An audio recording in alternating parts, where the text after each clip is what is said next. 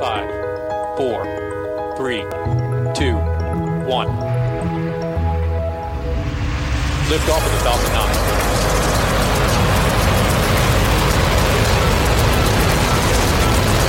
Falcon 9 clear the towers.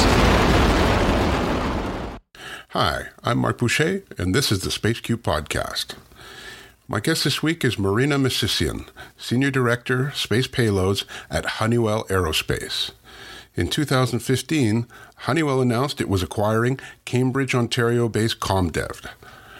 It seemed to be a good move on Honeywell's part at the time, but by 2017, the market that ComDev served, primarily the geocommunication satellite market, had imploded, with geo satellite orders down by almost 75%. Honeywell reacted by right-sizing the ComDev assets, laying off nearly half the staff. Since then, the company has been reinventing itself. Recently, they announced a new greenhouse incubator to be based in Ottawa. In my conversation with Marina, we discussed the events of the past few years, how Honeywell has reimagined its Canadian-based operations, what the greenhouse incubator will do, and how the company plans to move forward. Listen in. Welcome, Marina, to the Space Q Podcast. Thanks, Mark. So, before we discuss Honeywell's new greenhouse incubator in Ottawa, I want to first discuss some of the company's recent history in Canada, its current focus, and how events led to the creation of the incubator. Now, Honeywell acquired Cambridge-based ComDev in 2016, also at a time when commercial geocommunication satellite orders were still averaging about 19 orders per year over the previous 5 years.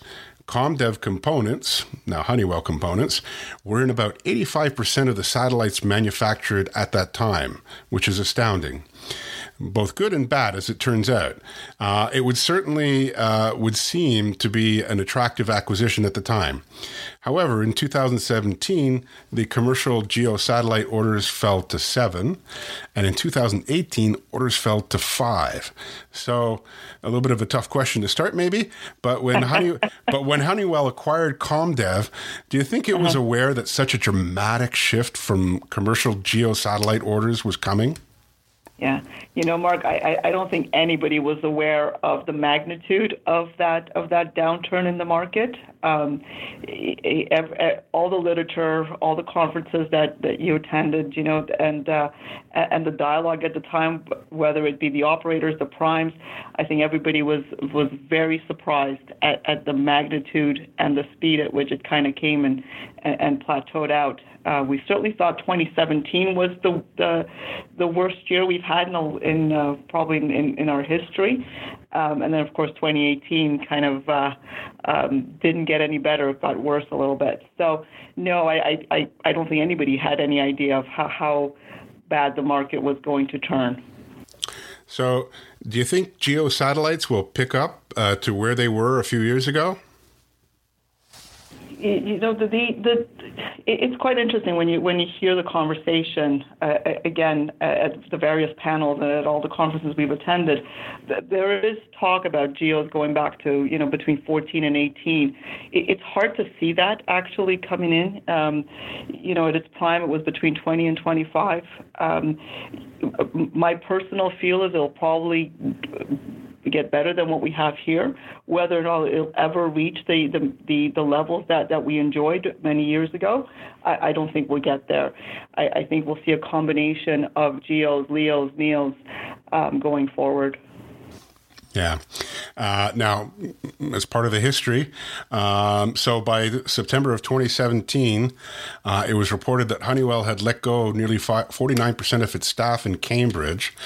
So fast forward to today, now that we know what's going on with the geo market and the company transitioning, can you tell me a little bit how Honeywell in space and Honeywell in general is positioned in Canada, and how many employees and facilities you currently have?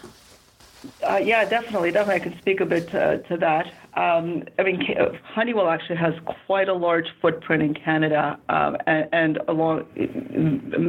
is involved in many sectors across Canada. We're just around 3,600 employees across the country. Our sales were just over 2.4 billion Canadian. So it's quite the majority of which is all centered around aerospace. And the majority of those employees from the 3,600 are located in Ontario, spread in 3 different main facilities: Cambridge, very close to Toronto, and Mississauga. And then there's another plant here in Ottawa where I am. It's a SATCOM plant. So the Honeywell as a whole, like I said, has a broad reach in Canada.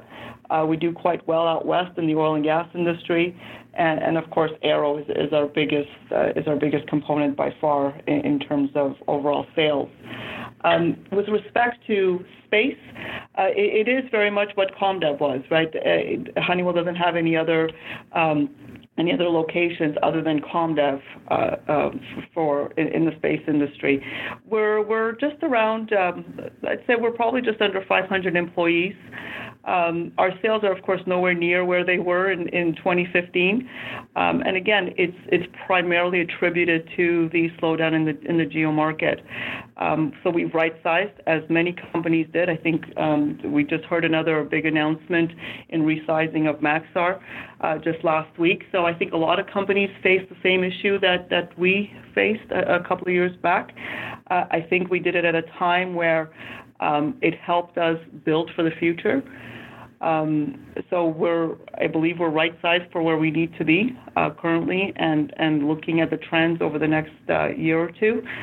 Now, the other thing I will say is, because Honeywell has such a broad spectrum in the country, we've been able to bring some really key developments into our Cambridge facility. So we've brought other product lines into Cambridge, and that certainly has helped.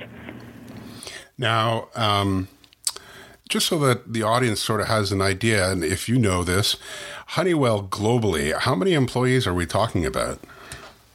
I think there's about 130,000 global. That's what I thought. It's a very big company. It's huge, yeah. So, and the numbers that you just mentioned in terms of staff in the Cambridge area, that would certainly reflect a stability from that 2017 right-sizing, if you will, to today. Now, Honeywell as a whole has been doing very well these last few years, including its satellite products and systems, which is where the division that you work in. In Canada, what are you focused on now other than this new greenhouse incubator? Well, I mean, we've always been a very heavily export-driven organization, ComDev prior to Honeywell. About 95% of our total revenues and sales are all exported, and primarily for the commercial communication market. You mentioned that we were on board over 85% of all communication satellites. That's around over 1,000 satellites that we have hardware on. So we continue to invest in that area in terms of making sure that our products are ready for the next technology trends. We're looking at the next generation of RF products because architectures are changing. So we continue to invest in those areas. We also have a center of excellence in optics. So whether it's Earth observation or astronomy, we play quite heavily in those sectors. And of course, our optical communication work that we're doing now, whether it's whether under the greenhouse or the incubator or outside of that, is very much built on the long time expertise that we have. A lot of that has been with the help of the space agency and so forth in terms of seed money that helped us develop some of that technology. Okay, so let's transition and now talk about this new greenhouse incubator. But before we get into the actual specifics of it, let's go back a little bit. Let's start with the decision to create the incubator. The incubator. Yeah. When did that discussion first start, and what areas of focus did you consider before settling on the small satellite technology? Yeah, no, that's a really good question, and we've recognized that space as in general, an area that people like myself have worked in all our careers, there absolutely is changing, right? We've seen so much change in the last couple of years, and the old approach to how we used to do our designs, the whole qualification process, the very high-end EEE parts, the 15-year life cycle and so forth, those things were no longer the most important aspect of how do you get hardware into space. So we started to look at that and said, how do we actually speed up our development cycle?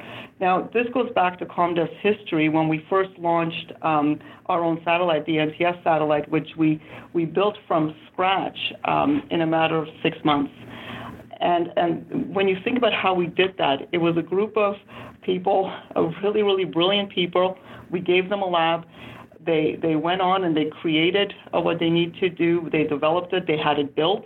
They tested it, and it was launched in no time. I mean, that satellite worked for many, many years and was the starting point for our Exact Earth business that we launched at the time. So we know how to do that. And how do you actually, in this day and age, take that mentality and that philosophy and bring it to a really large company? As you can imagine, it takes a while to develop, qualify, test everything, and then get something into space, because heritage is so important for most of our space customers. So that's where we kind of recognize that we need to change. And when you also look at what was going on in our industry at the time, there's so many startups everywhere, right? And these guys are so smart. They have so much innovative technology that you can't help but take advantage of that, right? How do you actually build on that? So you partner with them, you hire yourself some new grads, and you put them away somewhere. Give them a few people that have experience and have seen the life cycle of product, and just let them go. So really, that's where it stemmed from. And it's kind of interesting to see how quickly they're able to produce new products. And it's all about how quickly can you fail, right? How do we actually get there quicker and quicker? And they've been able to do, 6 iterations of one of our products in a matter of a couple of months. So it's really been phenomenal. So that's kind of the premise of where it all started. And we decided to do it in Ottawa because our Center of Excellence for Optics is here in Ottawa, and it's a small enough group, and it's got the right attitude and approach, surrounded by a large number of startups and optics companies. So we thought it was an ideal place to locate the greenhouse. Now, so that was a great explanation, but when did the discussion first start, like time-wise? I'd say probably about 2.5 years ago, 3 years ago. All right, so that long ago. Okay. Yeah, I mean, we started to work under that premise for a little bit, and about last year it really started to materialize in terms of what we needed to do. Once we understood what we wanted to do and what areas we wanted to target, it was quite for a large company. It moved quite fast. Let's just say. All right. Now, I'm curious, because you brought up the Exact Earth, and I hadn't thought of this question until you brought it up, but looking back on it now, should you have kept Exact Earth within the company? I'm sure Honeywell did its due diligence in terms of what they felt was well aligned with the Honeywell overall strategy, and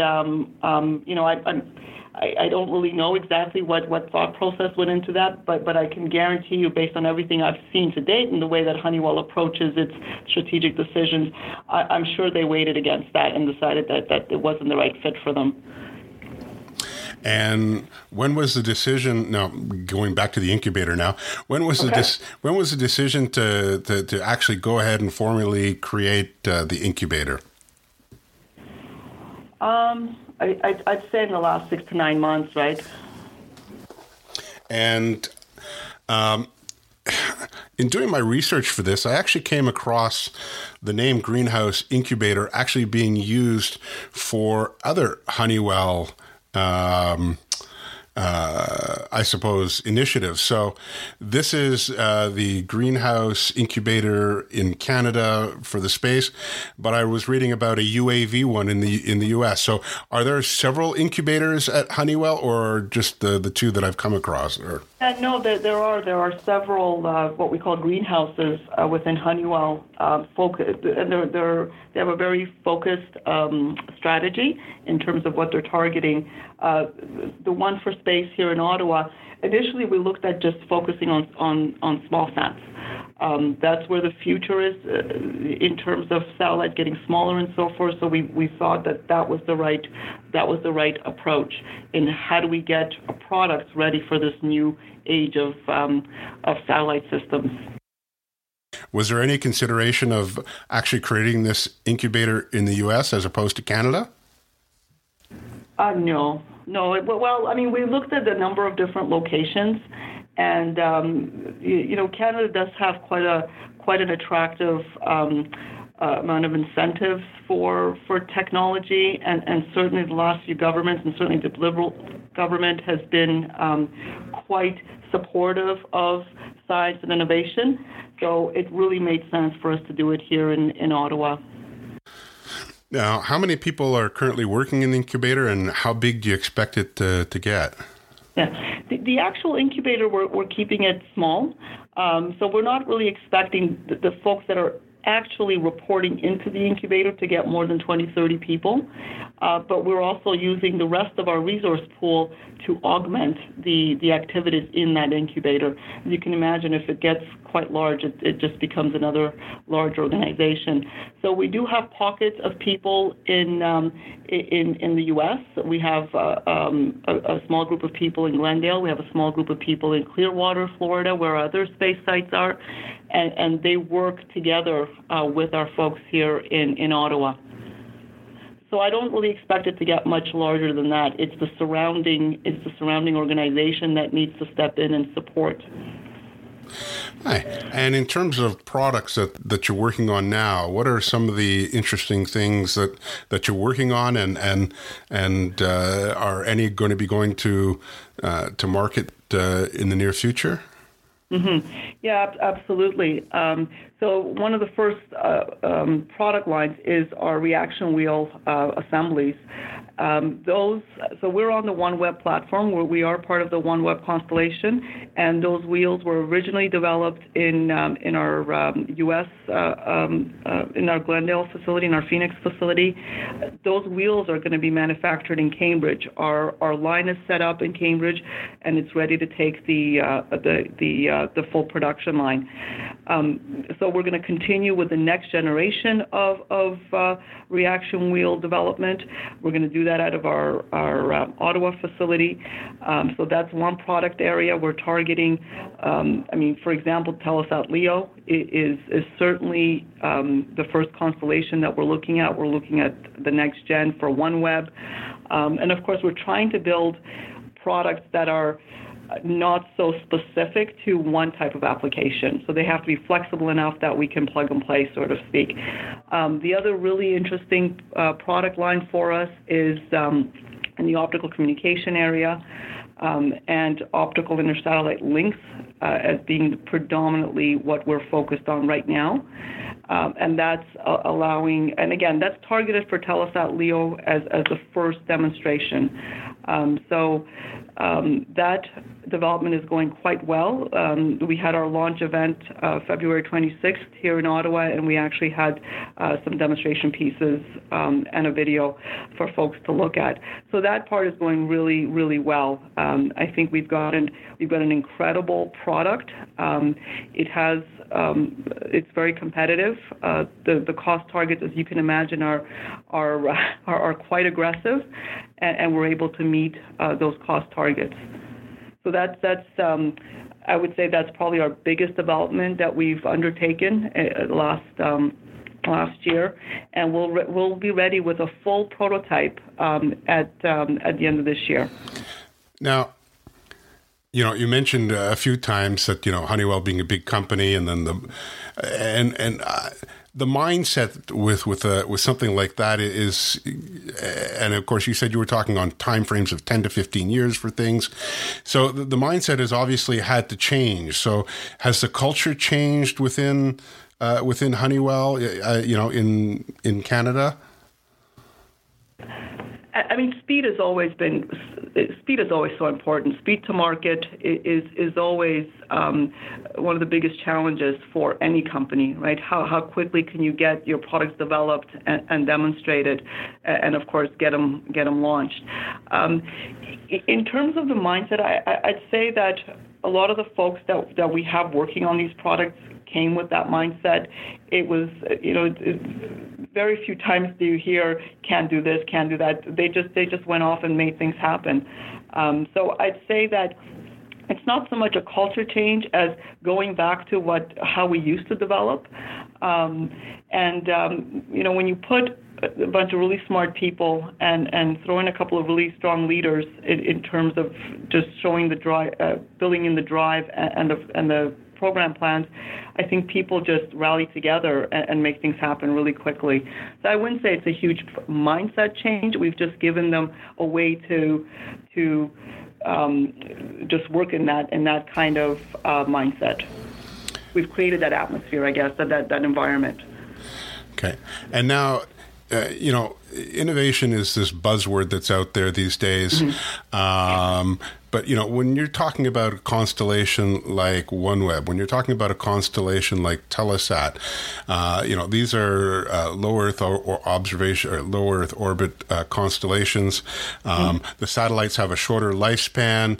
They're going to get replenished sooner. So is the incubator and let's say the reaction wheels as an example, are you finding that you're going to be able to iterate with new reaction wheels so that, 3 years down the road when they go to replenish X number of satellites that you've got this, you've been able to innovate and it's the technology's that much better?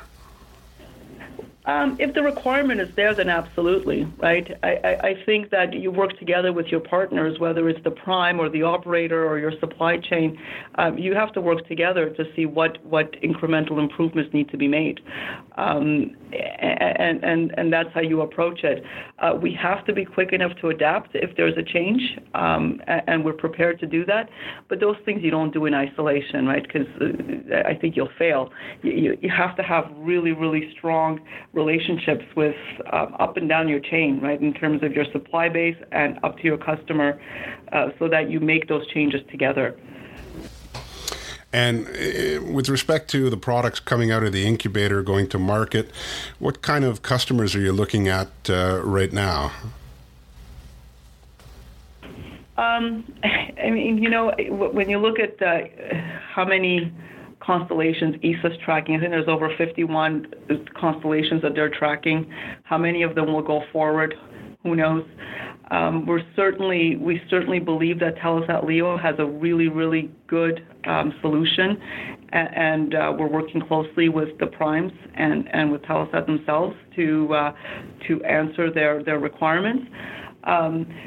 So some of the customers that we're working with are your standard space customers, because they're evolving as well in terms of the approach, right, of how they design their satellites and how they launch them even. We have other customers that we're working with, potential customers that we're working with, smaller, newer, new to the market, and it's hard to say how many of them will succeed, right? So we're really not exclusive with anyone. We have a strong partnership with a couple, and then of course we have a partnership with Ball on our optical intersatellite link product. But we're open to speak to anyone that has a credible opportunity. Now, a few years ago, I went to a press excuse me, a press conference at in Cambridge. And the Conservative government was in power, and the local minister was there. I think it was, I forget his name.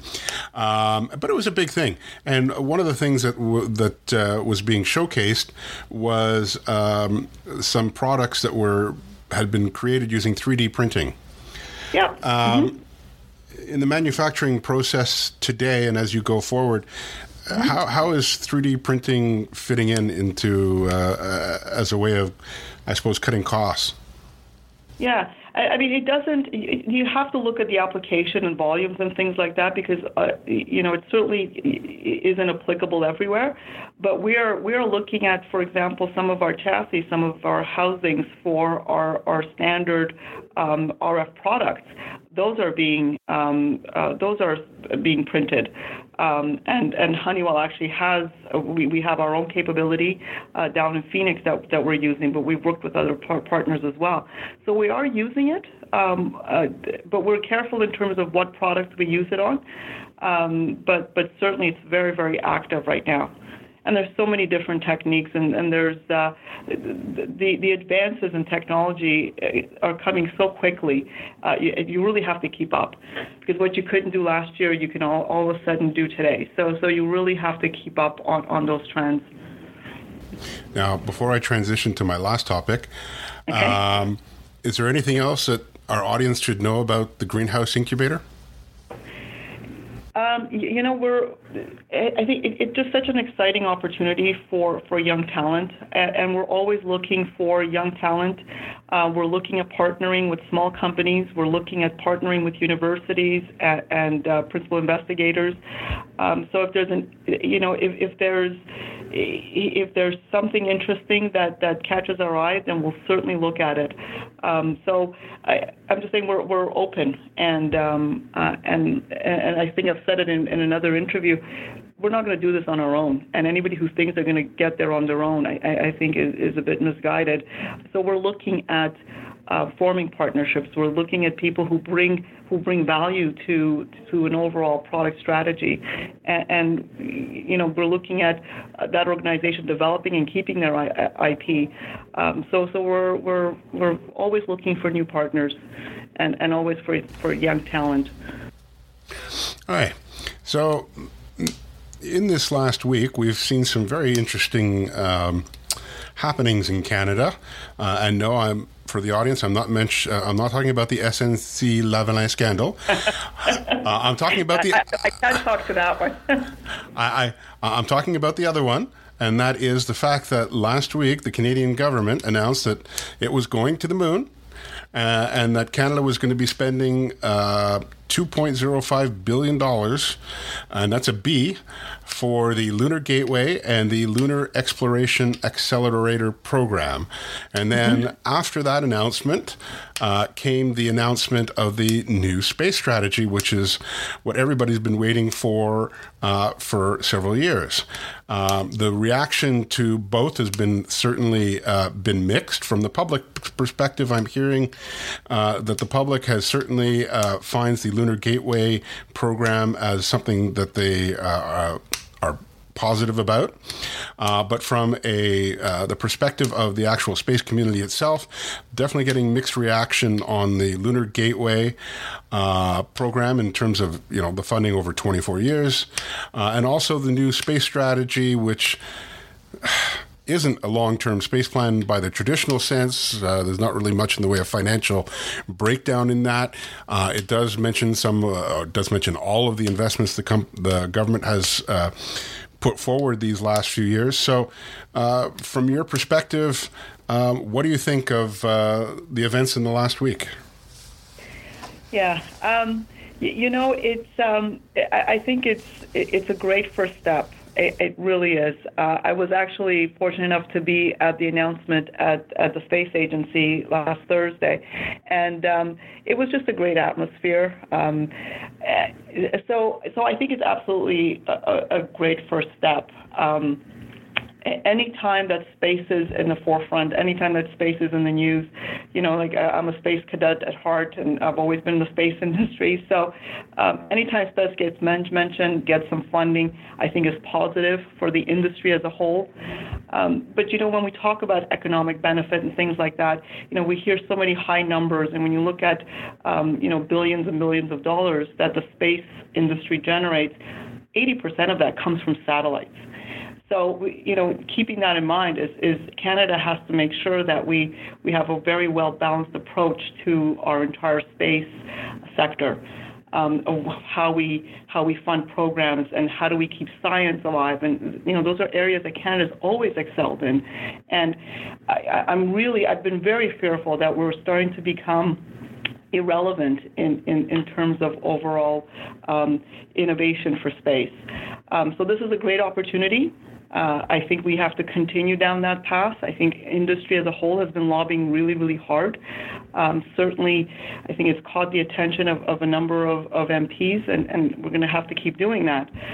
In terms of the space plan, Mark, it's hard to get all that excited about a plan. That I think it's good that we released the plan, but I think we have to do more, right? This is there's a lot of very good messages in the overall document. I think one of the best things about the document and something that the government was able to recognize is that space. They're recognizing that space is a strategic national asset, and I think that's huge.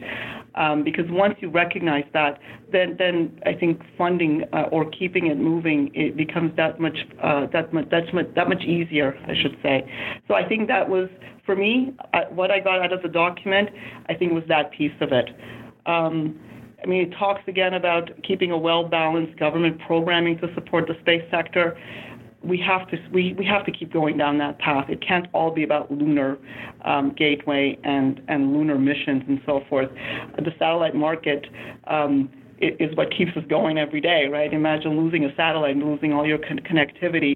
I think that's when people will realize the importance that Canada plays in all that. Supporting science missions, supporting astronomy. I think those things are still a bit away from getting properly funded. So I'm really looking forward to the next step. So how do we take this document and actually turn it into something that's a bit more tangible? And I do have one very specific question on this, and that part of the announcement was this new Lunar Exploration Accelerator Program. That's $150 million over 5 years, and although I haven't heard this said that it was going to be in this year's CSA budget, it would seem like it would be a good time to start it.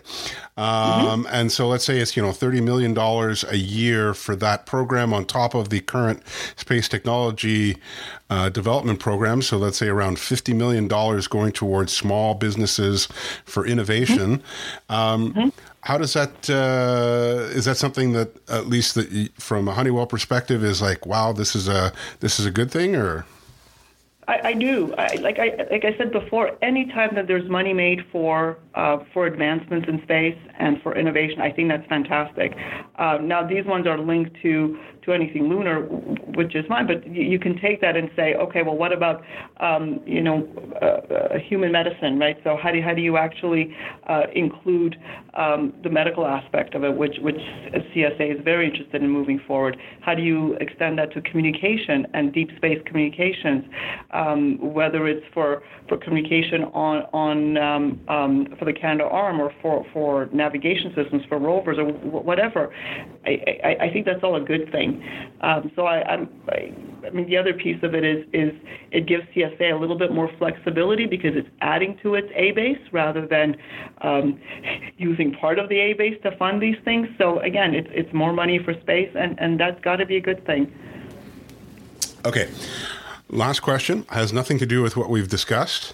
I try to ask this of all my guests. What books, fiction or nonfiction, are you reading or have read recently that you would recommend to our listeners? So I love Game of Thrones. And I read the books, and I'm kind of waiting for the next book. Although I've seen although I'm totally hooked on the series, but certainly it's for anybody who hasn't read it, it's a great read. And I'm also a huge Lord of the Rings nerd, so I can't say I've read them recently, but certainly those are classics for me. I think Lord of the Rings is. I think I've read that like 4 or 5 times. Yeah, it's a great book, and the Game of Thrones books were good, and I have to say the series has lived up to the books for the most part. Yeah. So I'm looking forward. I think it's April 14th. April 14th. April 14th, the final season. And the trailer just came out, so that's pretty exciting. Yeah, it was pretty ominous.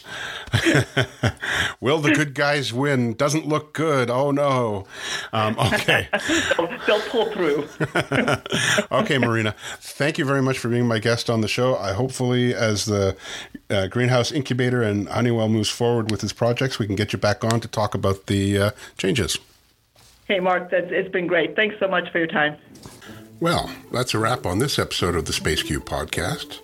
If you like this show, please support us on Patreon. The address is patreon.com/SpaceQ. We really appreciate feedback, and to help us, we ask you consider to write a review on Apple Podcast or Google Play Music if you're so inclined. If you have any comments on this episode, you can email me at podcast@spaceq.ca, or you can post them on our website at spaceq.ca, where you'll find an archive of each episode. If you send me a comment by email, I'll write back to you as soon as I can. On Twitter, you can follow us at Canada in Space, and if you use Facebook, you can find all our articles and links to the podcast on our page, The Space Q. If you like the show, please subscribe to us through your favorite podcast app.